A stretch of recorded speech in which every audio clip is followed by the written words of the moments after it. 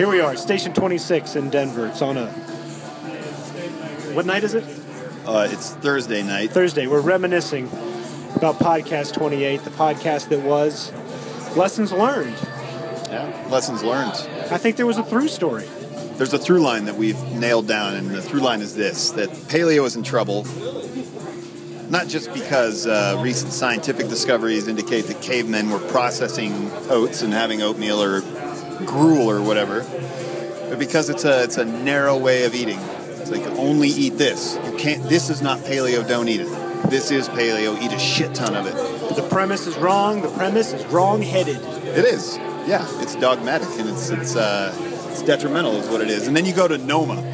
You look at a restaurant like Noma, his whole plan of turning it into a giant urban garden, serving only what's at its peak freshness, offering peak vitality. Reinventing the whole restaurant every season. Yeah, and that's good thinking. In the summer, it becomes a vegetarian restaurant, and that makes sense. Vegetables are growing bountifully. There's shitloads of them. The animals should be eating vegetables so that you can eat them later, and they'll taste like those vegetables. A whole different way to approach food and diet. Yeah, a smart way to do it. Hopefully a less taxing way on the planet and on our internal ecosystems. But then you go to the ice cream. Then you go to ice cream, natto. Processing it with natto. What's the point? What's the point? What's wrong with ice cream? Nothing. Ice cream ain't broken. Not broken. No, and then you go to tea. Great that they're growing it in Mississippi. But then you move on into the other story that we discussed, which was that in Victorian England, people thought tea was terrible for you and that cocaine was great for you. The great green tea 180. So tying it right back to paleo. It doesn't cause hysteria, nervousness like cocaine. Yeah, cocaine's been known to do that. It's actually a pretty healthy thing.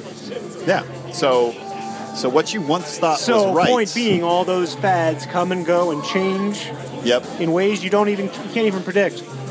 So then it, of course, goes back to just Buddhist thinking, Buddhist, which is be flexible like the blade of grass. Don't break like the brittle tree branch or whatever. Don't lock in on one thing thinking it's the one solution for everybody.